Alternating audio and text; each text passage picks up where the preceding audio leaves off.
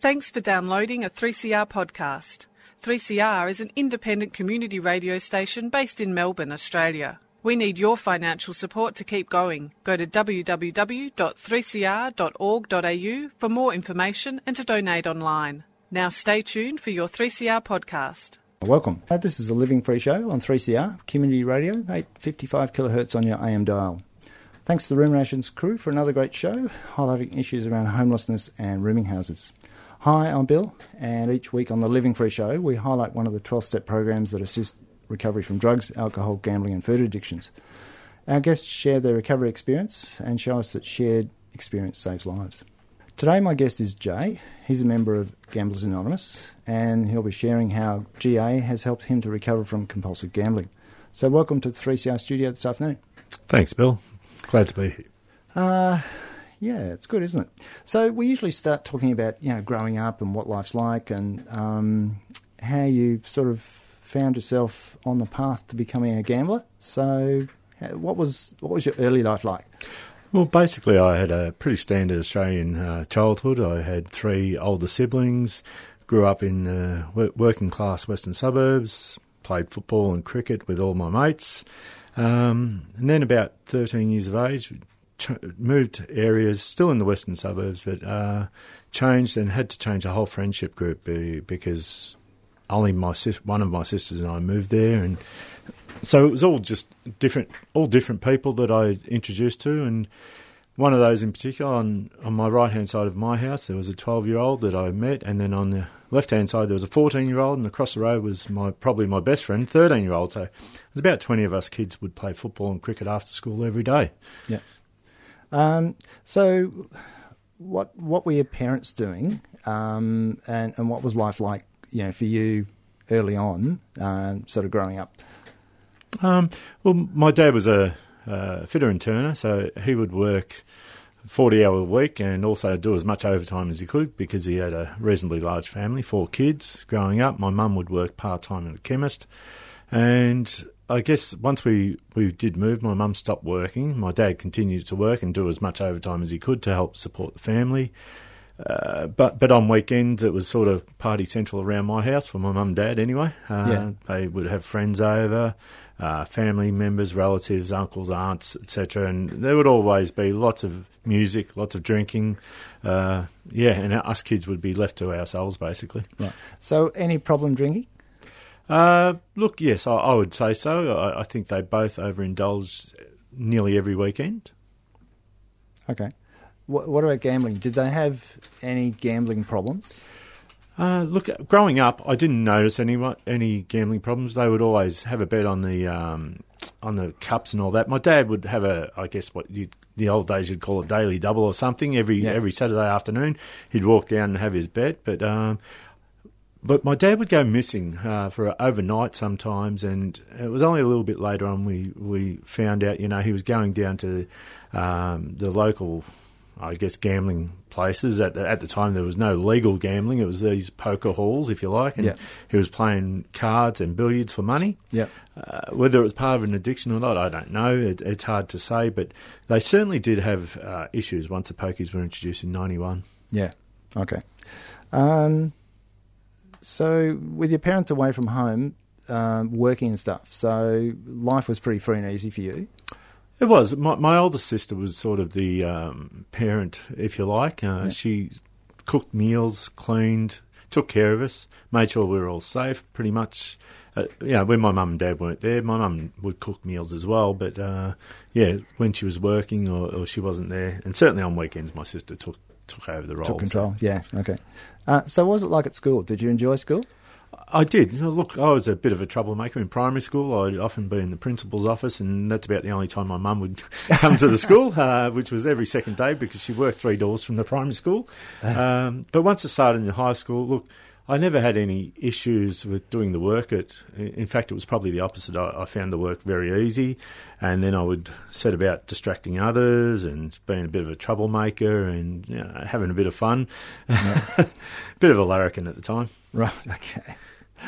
And so how did you get introduced to gambling? Well, again, that was when we moved. It was about 1979. I was 13 years old at the time. My next-door neighbour, the 12-year-old, believe it or not, he introduced me to gambling. I'd always go in a sweep with my mum and dad at Melbourne Cup time, but after the football season was over, because I'd play football, he would have me over, and his mum and dad would bet on the races every Saturday. Yep. And he had his own phone account as well. Wow. At 12 years of age. I think it was in his mum's name, but it was his phone account effectively. So he introduced me and allowed me to have a bet on that. And, of course, the first bet I ever had, I won, and I thought this was the best thing since sliced bread. For a 50-cent outlay, I won about $16 back in 1979. That was a lot for a 13-year-old. I'll say. So did you get hooked at that point, or was it just something to do? No, look, it was pretty much something to do. And I guess it was an off-season thing because football was my mainstay, if you like, during football season, going to VFL back then and playing football. During the summer, we would play cricket after school and things like that. But on the weekends, I wasn't part of a cricket competition, so I'd have time to myself, and that was his big thing. He also had a table tennis table and a billiard table, so his was a great place to be around. His mum and dad had bowls of lollies all around the house, so it was great to be there. And so I just went along with the flow of having a bet, but it wasn't an important part of my life, if you like. Yeah. So did you sort of keep it up? Only with him, and then unfortunately he lost his mother and he sort of became a recluse, so I walked away from it, just spent time with other friends, playing sports and doing things that 13, 14, 15-year-olds would do, until such a time, I think it was about 16, again, the summer, the spring carnival would come along, and he had sort of recovered from, I guess, his depression, if you like, that he went through after losing his mum, and he got me back into it, if you like. And, from there, it sort of, again, it wasn't that important because at that age I was also being introduced to sort of girls and parties and things like that. So there were more important things in my life than gambling at that point in time. Yeah. So did you stop gambling or just... I wouldn't say stop gambling. I would only gamble when I'd have, I guess, the opportunity to. I didn't have that many opportunities, fortunately, at the time. Yeah. Well, I guess you're underage, so it was a bit more difficult. Well, it wasn't that difficult because that was about the time when tabs were introduced into pubs, and I was going to pubs at about 16, and they had tabs, and there was no. I mean, the rules were there, but no one kept the rules up. I was in there drinking and gambling at 16, so. Yes, I see. Right. So, was drink also a problem for you? Look. I didn't think so. All the social group I was with at 16, 17, we all drank. We all went to parties and we would drink lots. Only on the weekends. Never really drank during the week. It didn't appear to me at the time that it was a big problem. I drank to be one of the social crowd. That's about it. That's all I saw at the time. Yeah. So did you have self-esteem issues? I certainly did. I think that's why I drank as much as I did. I wanted to get the reputation of being the biggest drinker, if you like, because I had self-esteem issues around girls, and I found it hard to talk to girls on a relationship, intimate sort of level. I didn't have the confidence in myself. Right. Okay. So did anything change once you became legally able to gamble? Oh, I certainly did. Again, they had a bit more restrictive rules when it came to nightclubs and such. And once I turned 18, we'd go to nightclubs, my friends and I, but we'd go to the pub first, and like I say, there was pub tabs. And what I found is that I'd be spending a lot more time watching the races and betting on the races than I was actually having a drink with the friends and talking to girls and things like that. And by the time we were going into the nightclubs and that, I was out of money. I had spent all my money on gambling and I was embarrassed, and I'd ask my friends to lend me money. And fortunately, in those days, once the races were over about 10 o'clock at night, there was nothing else to bet on. So they wouldn't have any hesitation because they know it'd only be going on good things like drinking. Worthwhile. Okay. So I guess given that you're able then to have sort of a normal social life after the gambling was off, so did that change anything for you, or were you still thinking about the gambling? Look, I think about the losses, I guess, and it did play on my mind more, and I guess it did because what would then happen is, because if I borrowed X amount of dollars, come Monday, I'd be working to try and repay that money. And it didn't take long till I was basically spending my whole pay over a Friday and Saturday, and then borrowing the money to get me through to the next pay when I'd repay that money. And it was becoming a vicious cycle, if you like. Yeah. And I was doing less socialising because of it. And then I was encouraging my friends to socialise at home, where it was cheaper to get some beer and Yeah. play cards at home rather than go out to a nightclub. Yeah. So did they fall for that? Yeah, look, my friends all bet as well. They all gambled as well. So playing cards wasn't a big. It was good fun, and we never took it serious. Playing cards, we were playing for 20 cents or something like that. So it wasn't. It was just fun, and we used to take the mickey out of each other and drink lots. And my mum and dad get involved, and family and friends. Could have 15 people playing, and it was a big social thing, party thing. Yeah. So did you have money problems? Look, I always paid my bills. I always paid for things first, and then anything else that was left, I would spend, whether it be mostly on gambling and trying to be able to still socialise and have a drink and that. Yeah, yeah. So who did you? So did you have to borrow money often? Yes, every week, every single week. I would go through my money. Occasionally, I didn't like borrowing off my friends because I was embarrassed to show how weak I was at not being able to control my gambling in front of my peers. But I was happy to ask my mum all the time. My mum always lent me the money. She wouldn't give me too hard a time over it, and she would always, and then I would just pay her out of my pay, and then, I'd run out of money by the weekend and borrow more money and then repay it. But always, if I ever had loans or paid board and things like that, I always paid everything up front. I guess I kidded myself that I was very responsible in that sense. Yeah. Well, you were in a way, yes. So were you embarrassed at losing? I was, because my friends, as I say, all my friends basically gambled, and some of them actually knew their stuff about horses. One grew up in the country and knew a lot about horses, and he often won money. And he would tell me things, and I would think I would know better. And then all of a sudden I'd be kicking myself for not listening to him, and I'd be embarrassed about it and say, oh, no, I done all right. No, the lies would start, I done all right, until I needed to borrow money and say, I just missed out, or I lost money, or, any excuse would do. Yeah, yeah. Once the lying starts, it's all over. You're not wrong there. So if you're gambling on horses and you weren't looking at the form guide and you didn't really know who was going to win, why were you gambling? Bill, I don't know that I could ever explain that. I think it was mostly to just have my mind elsewhere. Again, maybe the self-esteem issues, maybe escapism. I don't know what it was, but I just needed to, and I was the worst punter in the world. I just had to have, I didn't care if it was 50 cents on every single race, as long as I had a bet in every race. Yep. I was alive, if you like. That just gave me that sense. Yeah. Well, I had a previous guy on the show who said he'd often bet on a race, and before he even knew the outcome, as soon as he'd put the bet on, he'd be focusing on the bet after that. Mm. Were you a bit like that? No, I actually focused on the race. Once I put the bet on, I'd be riding it to the end, but I'd be running over to fill in the forms or that for the next race. It wasn't as big a problem when I was younger because the races were fairly widely spaced back then, but I'd hate to be doing it now because there's races every 10 seconds or something, Yeah, it's very frequent. Okay.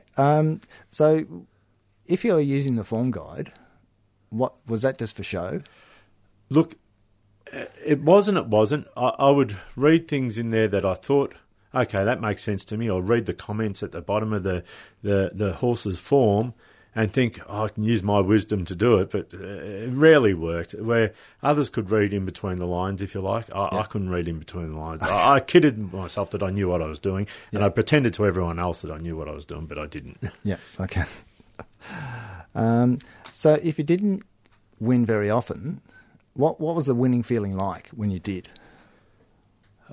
It was great because I would make sure everyone knew about it for a start. So I would sort of big note myself, and I'd share the wealth. You know, if I had a good win, I would be celebrating, buying everyone drinks. You know, let's go out and do this, do that. So it was really that all powerful feeling, if you like, of being able to do what some of the others would do anyway, more regularly than me. Yeah. Okay. I notice all the gambling ads on TV focus on the winning. They don't focus on anything else. It's just somebody who's won. Yeah, I suppose it's not uncommon. So if you didn't have a lot of money, were you able to be independent, living on your own?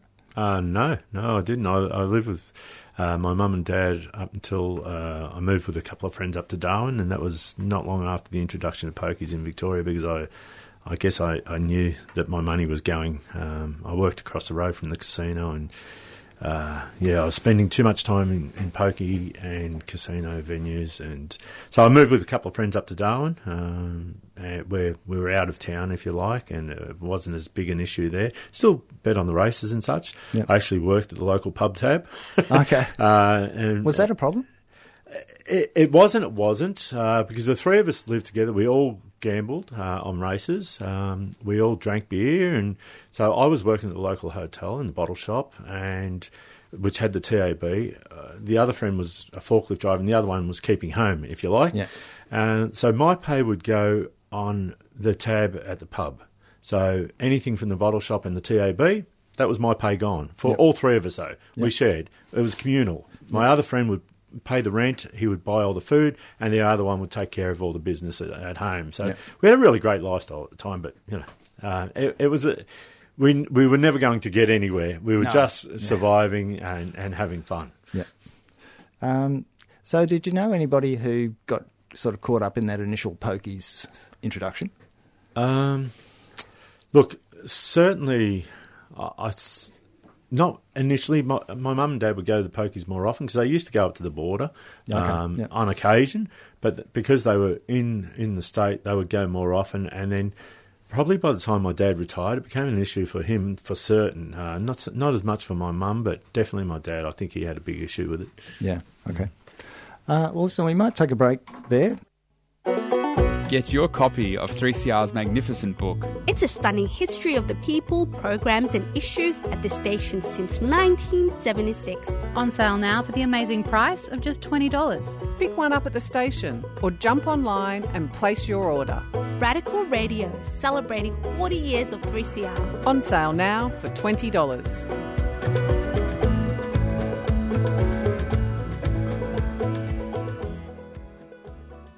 You're listening to Living Free on 3CR, on digital radio and live streaming on 3cr.org.au/streaming. I'm Bill, and I'm talking with Jay about recovery from compulsive gambling with the help of Gamblers Anonymous. So, Jay, I think we left you in Darwin in a share house. So how did that work out? Look, I was there for a while, but the honest truth is the drinking became too much. It was an everyday thing up there. I worked at the local hotel, and it was just drinking every day, and I realised this is too much, and I decided to come back to Melbourne, tail between the legs, and go back to Mum and Dad's. Yep, okay. So what did you do in Melbourne? So when I got back, I obviously had to get a job, so I turned to my next-door neighbour, the one that introduced me to gambling, and he got me a job at a local business in Melbourne, and from there I was successful at that, became a supervisor in that role. But the gambling also increased because I was spending a lot more time with him and other gamblers. The whole workplace basically gambled, and I found that the money I was making wasn't enough to fulfil my gambling need, so I guess I turned to small crime, if you like, through the workplace, pilfering from work and getting extra money to gamble from there. At the time, unbeknownst to me, my supervisor and manager and the department manager, they were all gamblers. Everyone was a gambler there, and they were also doing the same thing, but at a much larger scale than I was. And I guess it was after about 6 to 8 months, it all came to a head, and obviously the business owners found out that there was a lot of things going missing. Yep. And the police were called and such, and they asked me about it, and I admitted what I had done, but I didn't have any idea about what else was going around the place. Mine was small potatoes compared to everyone else. Doesn't make it any more right, but they said to me when they realised I wasn't involved in anything else, they just gave me the sack basically. So from there, I just went from job to job, just anything where I could earn income, gambling, just getting by. That's all I was really doing until such time, I guess, I realised that I needed to sort out my life a little bit and move forward in my life, which was probably about my late 20s to early 30s, and decided that I'm going to start looking for a relationship, settling down, getting married, children, and the whole thing. Yep. So that was, I guess, my decision. So I wound back the gambling a lot at that time. Yeah.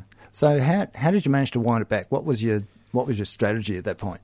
I guess the near miss of actually doing something illegal, not getting caught, getting away with it if you like. Maybe it woke me up a little bit at that time, and I thought I was still gambling, but no, not to the same extent. I was getting other jobs, and I was just using my spending money to gamble, but still gambling. Yeah. So you had no other real life apart from gambling? Gambling and work to supply the gambling, basically, and drinking. I'd drink every weekend sort of thing. Whilst I was gambling, it was all encompassing. Yeah. Did that affect your judgment? The gambling certainly did, absolutely. And I guess, when I was out, and as I said before, if I had a win, it would be all powerful, sort of, I'd feel on top of the world. It wouldn't happen too often, but I would certainly feel on top of the world. So, I would be very boisterous about it. Yeah, let people know. Yeah, which affected my judgment then as well. Okay, right. So what sort of things did you change in your lifestyle that enabled you to commit that change? Well, I found a partner, and we started dating, and she had a son, and it didn't take long, and we decided we were going to get married and start a family together as well. And then we discussed it, and she said, "Look, you're making enough money, but don't you want a career?" So I decided to go back and study at university and build an actual career rather than just changing from job to job to job, So I actually worked. I was studying full-time and working 2 part-time jobs, and had a baby and a 10-year-old boy to look after at the time. So I didn't have much time to gamble at the time, but you know what? I still found it. I would finish, like I was a bouncer in a nightclub, and I'd finish at 3 o'clock in the morning, but the pokies were probably open till 4, so I'd spend that next hour saying I was just having drinks with the boys when in fact I was gambling or any opportunity I had, because I also, in one of the roles, I'd make a bit of cash money as well. And so, what the wife didn't know didn't hurt, so to speak. Yep. So I would use that any opportunity I had. Yeah. So it's still a problem. Yeah. So your new profession was fulfilling? Certainly was. Look, the study was great. When I first started in my new profession, I was really successful at it. It was very challenging, it was exciting, it was great, probably for the first year and a half maybe, and then the challenges diminished and it became a little bit mundane, if you like. For me at the time, I wasn't getting I was working in a large firm, so there was a long way to go up the ladder, and you had to sit at certain points. And then my wife wasn't happy. My wife wasn't happy where we were living, so we returned back to where we had come from.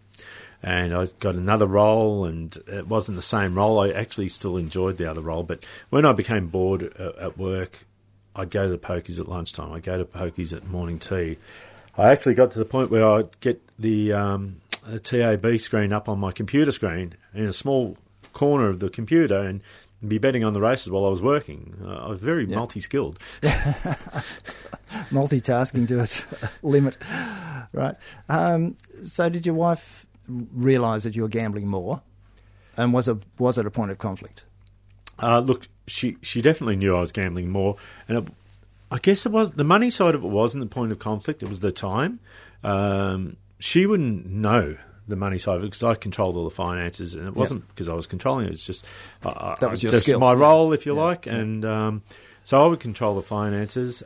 Everything, like early in my life, everything was paid. All the bills were always paid. We never wanted for anything except holidays and all the extra stuff that you work to get, savings, deposit for a home, things like that. All those things, the unimportant things, but the time, I think the time was the factor. By that time, Sunday racing was well and truly taken off. So Saturdays and Sundays from 10:30, 11 o'clock in the morning until 9 o'clock at night, I was disengaged from the family. I would still, have a kick with the son, but I'd have the radio on, listening to the race in one ear and trying to talk to him about football or that in the other. And she noticed the difference and she wasn't happy about it. No, okay. So you changed jobs a few times. So were you able to settle down in that new job? In the role, yes. Unfortunately, my ex-wife now, she couldn't settle in one place.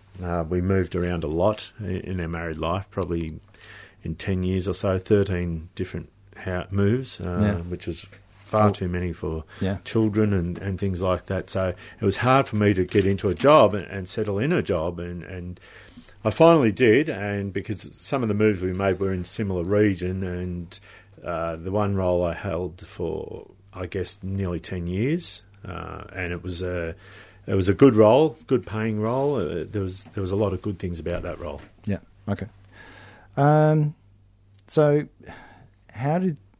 when did gambling start accelerating for you beyond, to the point where it took up more and more of your time and started affecting your work?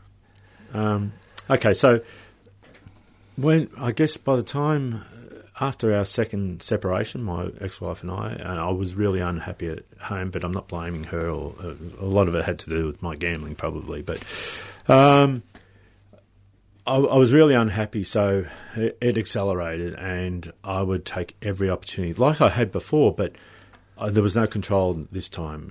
Yes, I would have the money for the bills, but I would spend that money, and then I would borrow from friends to pay the bills, and then I'd be chasing my tail. And as I say, I was earning reasonably good money, and everything I had that wasn't paid on bills was going in mostly into the pokies by this stage. However, even then, if I had money for bills and I had a day's grace, I would try and chase the money with that bill money. If I knew I had one reliable friend that I knew I can guarantee I can get money off every time. Unfortunately, I would lie to him and manipulate him and do whatever it took to get that, which I hated doing. I'm pretty sure he knew, but he was just that loyal a friend that, some would say he was enabling, but I don't blame him. It's not. He was just a loyal friend. Yeah. That's how that would work. Right. So was your wife a gambler, or did she appreciate your problem? Definitely not. She was a gambler. At one stage, she admitted that she had a problem with gambling. She was very unhappy, but it was a lot to do with other external circumstances. So she turned to gambling for a short period, maybe 6 to 12 months, and was losing a lot of money herself. But I don't know that she was a compulsive gambler as such. She had a problem at that time, but she resolved it herself. And I think she's detested gambling ever since. So I'm sure. I don't think it's really ever going to be an issue for her. So, yes, she definitely didn't like gambling. Yeah. So were you forced to seek help about your gambling, or did you do it voluntarily? No. Initially, we were at a crossroads and I agreed to go to Gamblers Help. That was probably about 10 years ago, to try and get some help because we weren't getting anywhere. Unfortunately, I would go to Gamblers Help, and often I'd go to the pokies on the way out of Gamblers Help because I found it wasn't helping at all.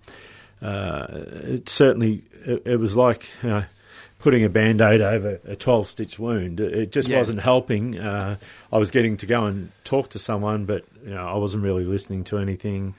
And all I cared about was getting out, because I had some free time, getting out to gamble straight after. Okay, so it had no visible impact on you at all? Only that my wife at the time knew I was going to Gamblers Help, Yeah. and that kept her happy, which So it kept me the happy. relationship. Okay. So how long did you do that for? 5 years. 5 years. 5 Wow. years Yeah. of keeping up the pretense of going and getting help, and pretending that it was making a difference when it wasn't. Wow. Yeah. That's a lot, isn't it? Yeah. I guess that's the level of denial in real terms. Absolutely. Yeah.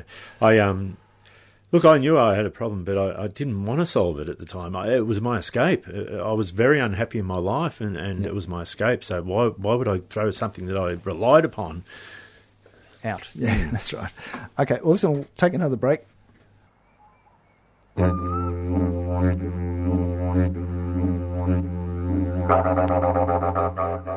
Tune in to Billabong Beats Tuesdays at 11 a.m. with me, Gavin Moore, giving a voice to both Western Kulin and Kulin First Nations peoples.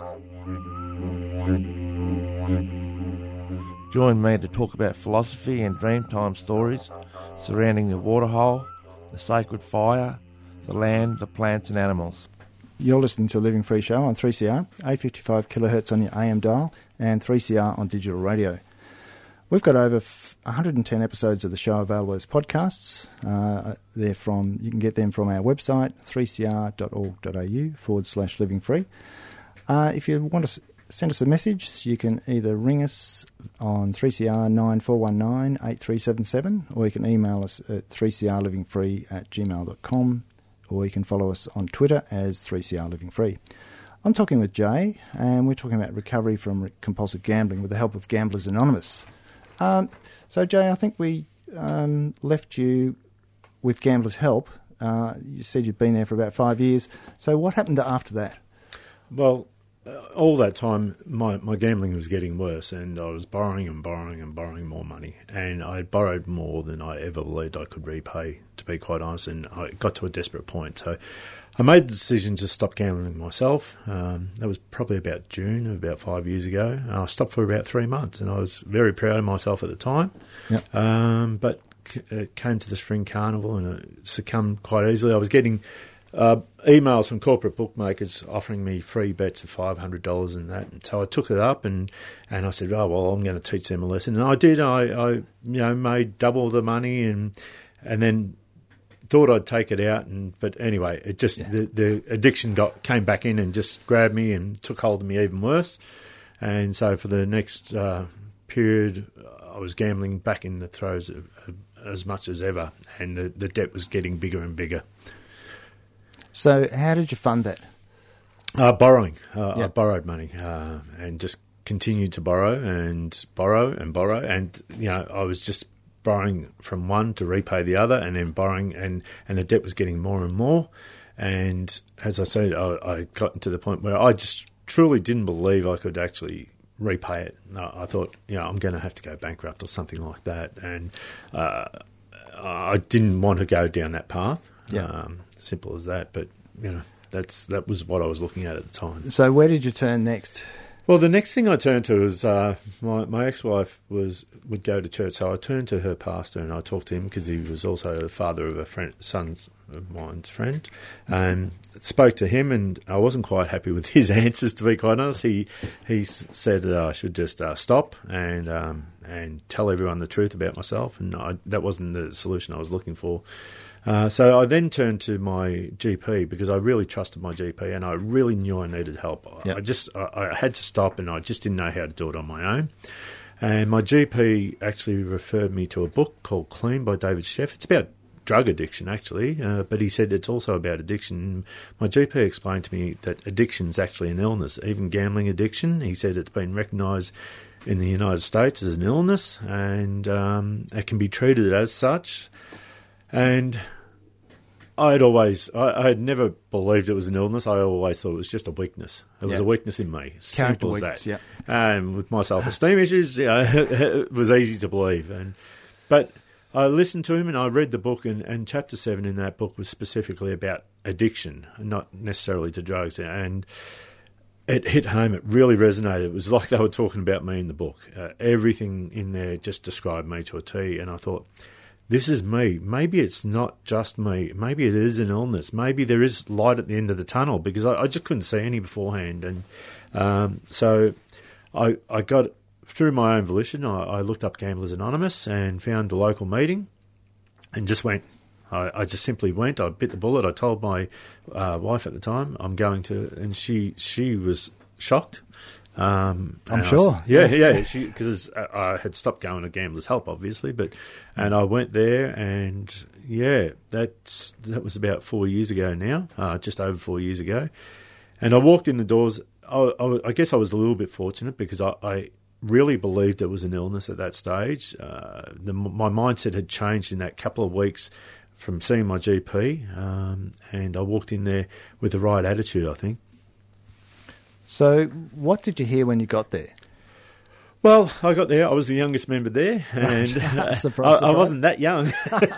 There was a number of older people there, and I was very ashamed of a lot of my gambling stories, but one in particular revolved around my dad when he was ready to pass, and I'd go and visit him at the hospital, and rather than spending time with him, I'd spend 5 minutes with him and then go off and gamble, because I had free time again. That free time, the time was the real essence in gambling. It's not the money, it's the time that you really have to find. So it was an opportunity, but it was an opportunity lost for me, and I felt so ashamed about it once my dad passed. And that first night at my meeting, just having a cup of coffee at the break, one of the members there, he came up and he just told me his story, and it was exactly the same as mine, except he would go gambling before he saw his dad dying in the hospital, where I would go after it. And I just, it made me feel that I wasn't alone, and I wasn't the most useless person on the earth. I really felt the worst person in the world, and I realised I wasn't alone in being the worst person in the world. Yeah. I thought we were all in the same boat, But through going to Gamblers Anonymous, we do have that common theme. We are the worst liars. We are the worst cheats. We are the worst gamblers, But the forgiving ourselves is the key. You have to forgive yourself before you can recover. And that really helped me, knowing that, I wasn't the worst person in the world, because I really felt that way about myself. So it helped me recover, and it helped me go forward with Gamblers Anonymous. Yeah. So did you find it helped the fact that you understood the illness? Oh, absolutely. The fact that I accepted it was an illness, and it wasn't just a weakness in me. Yeah. If you've got an illness, sometimes it can't be cured, but it can be, the symptoms can be treated. Sometimes it can be cured, So my mindset had changed. All of a sudden it was an illness. If it's an illness, it can be treated. And I think I had found the right treatment by going to Gamblers Anonymous, because there were like-minded people all around the table, all going through the same. And people there, some people had been there for 17 years at the time, and 17 years of not gambling. I just couldn't believe it. I thought, is this possible for me? And so what's it like for a new person going into Gamblers Anonymous, that being accepted when your actions have never really been, you've always been the pariah. So what's it like being accepted? Look, it was euphoric. That's the best way to describe it. I would come out of my first meetings there, and I would be over the moon. I would just have this glow feeling through me, and I'd be feeling on top of the world. I'd get home, I would describe it to my wife at the time, and she would hate me for it, effectively, because she still felt like crap, basically. And she didn't think it was fair that I should feel good about myself. She thought I should feel bad about myself, which can be understandable, but you can't recover if you're feeling bad about yourself. That's half the problem in the first place. You've got to have hope. Yeah. So did that lead to an increased conflict with your wife, the fact that you felt you were getting better and you'd forgiven yourself? Yeah, look, initially it did. When I would come home euphoric, she didn't like that and such. But not only that, it wasn't only that, I guess. It was also by not gambling and by getting the help that I also started seeing a psychologist as well to help me externally from the gambling, but I was talking honestly to people for a change. I'd never been honest in my life, and all of a sudden I was being honest, and I was unloading, and I felt great all the time. And my ex-wife couldn't understand it, probably didn't like it, didn't want to hear it. Because she felt I'm the one, and which is fair enough from her point of view, but it certainly led to realising that I wasn't in the relationship that I wanted to be in. Yeah, okay. So did it lead to any sort of conflict between the two of you? Did you decide to do things differently? Yeah, we separated again, but remained friends at the time, and then we sort of gave it one last go of getting back together, but we made an agreement that if it wasn't going to work, it wasn't going to work, and I was gamble-free at this time, so I was a lot clearer of mind, and it wasn't working, so we had agreed to separate, so we separated, and I guess 4 months after separation, because I met, I guess, the love of my life now, my new wife, and I was fortunate enough. Almost the first thing I'd done was be completely honest with her. Told her about my addiction. Told her everything. You know, it wasn't the first time I met her, but certainly it was within a very short period of time. I was openly honest with her because I thought I'm going to build this relationship on trust and honesty. Yeah. And how did that feel? It was scary. It was so scary. I was literally in tears when I was talking to her, as I'm tearing up now, even thinking about it. But because I honestly felt that she wouldn't want to stay with me. I thought she would kick me to the curb, basically. But she didn't. She's been fully supportive. We've got a great, honest, open relationship, and it's fantastic. Yeah. So have you had any challenges being a GA? I did. I had a lapse after about 18 months. And I call it a lapse and not a relapse because I turned to gambling again. I don't even know what the reason was at the time. I gambled. I'm sure it was just stress or something in my life. I've had a lot of stress since I separated and that. Yeah. But I did turn to gambling briefly, a few days is when I would say briefly, it was for a few days, maybe a week, but realised how stupid I was being and went straight back to the meeting and was open and honest with the fellowship, admitted it to everyone, said, and so maybe the pastor in the first place saying admitting it to people wasn't too far off the mark, but at the time it didn't sound right. I did. I went back to the meeting and I admitted it, and then I did have another lapse about a year and 3 months ago, and it was one day, I was on the way home from work, and I don't know, again, I was under a lot of stress at the time, but I got home and I told my wife about it immediately, told my meeting about it immediately, and haven't looked back since. Right, okay. That's good.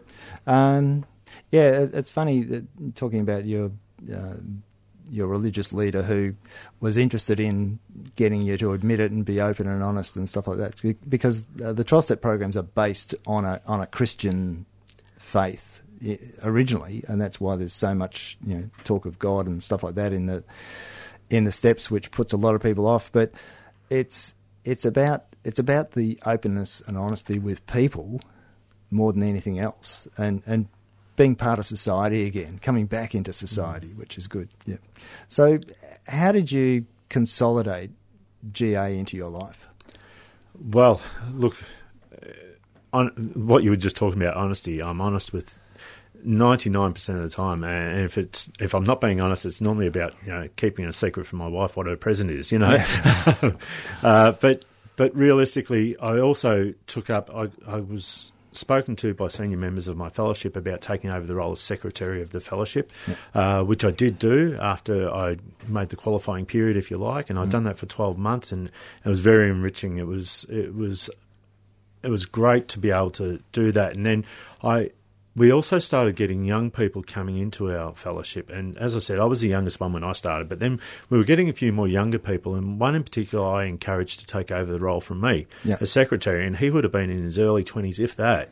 And he did, even though he was shy and the most introverted person, but he took it on, and then all of a sudden young people were coming to our meetings and not leaving after one meeting. They were seeing that there was someone at the head of the table that was of their generation, their age group, knowing that the online gambling problem that it is nowadays, it wasn't like that when I was that age, so they could relate to him more. So we've gotten a lot more younger people that the problem's a lot worse nowadays because gambling is everywhere all day and night, 7 days a week.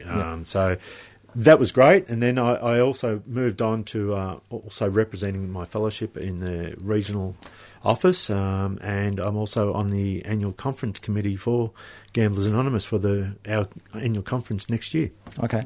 Yeah, it's a good feeling to get involved because you feel part of something worthwhile. Yeah. Oh, absolutely. And you know the reward you get from knowing that you're helping other people and trying to give them the rewards that you've received by being part of this fellowship. Yep. So what's sort of the age range in your groups? Well, I can over the last 2 months, we've had from as young as maybe 18 to as old, I think our oldest member's getting close to 80. Yeah. Okay. Yeah. So it's a diverse problem in society. Oh, yeah. Absolutely. Men, women, girls, boys. It's and we've had parents and children coming together where they've both got the problem. Yeah. Parents bringing children because they've got children bringing parents. It's widespread and really the amount of numbers we've got could be 100 times and it still wouldn't cover the problem. Yeah. Yeah. It's like that with all the addictive problems. That it's an endemic issue, but people don't see it as a problem until it causes real strife. Yeah.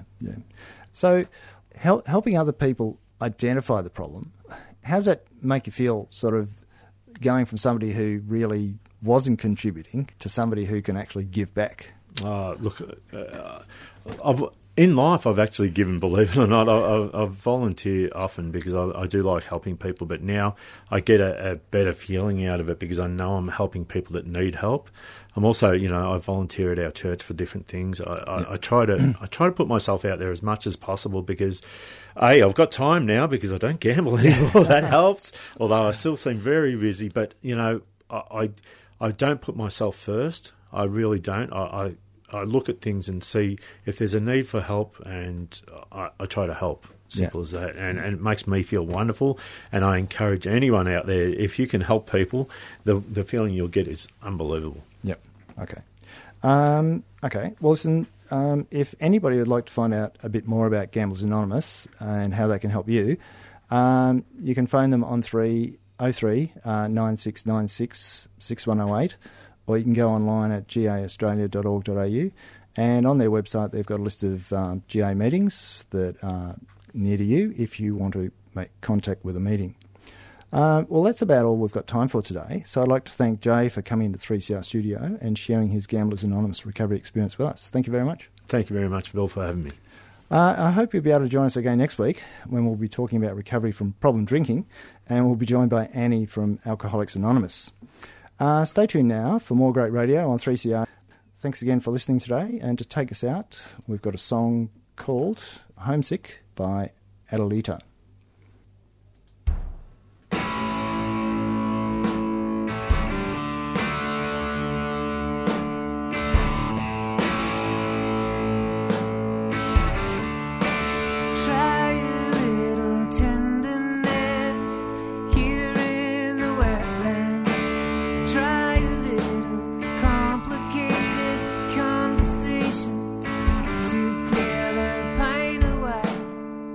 I love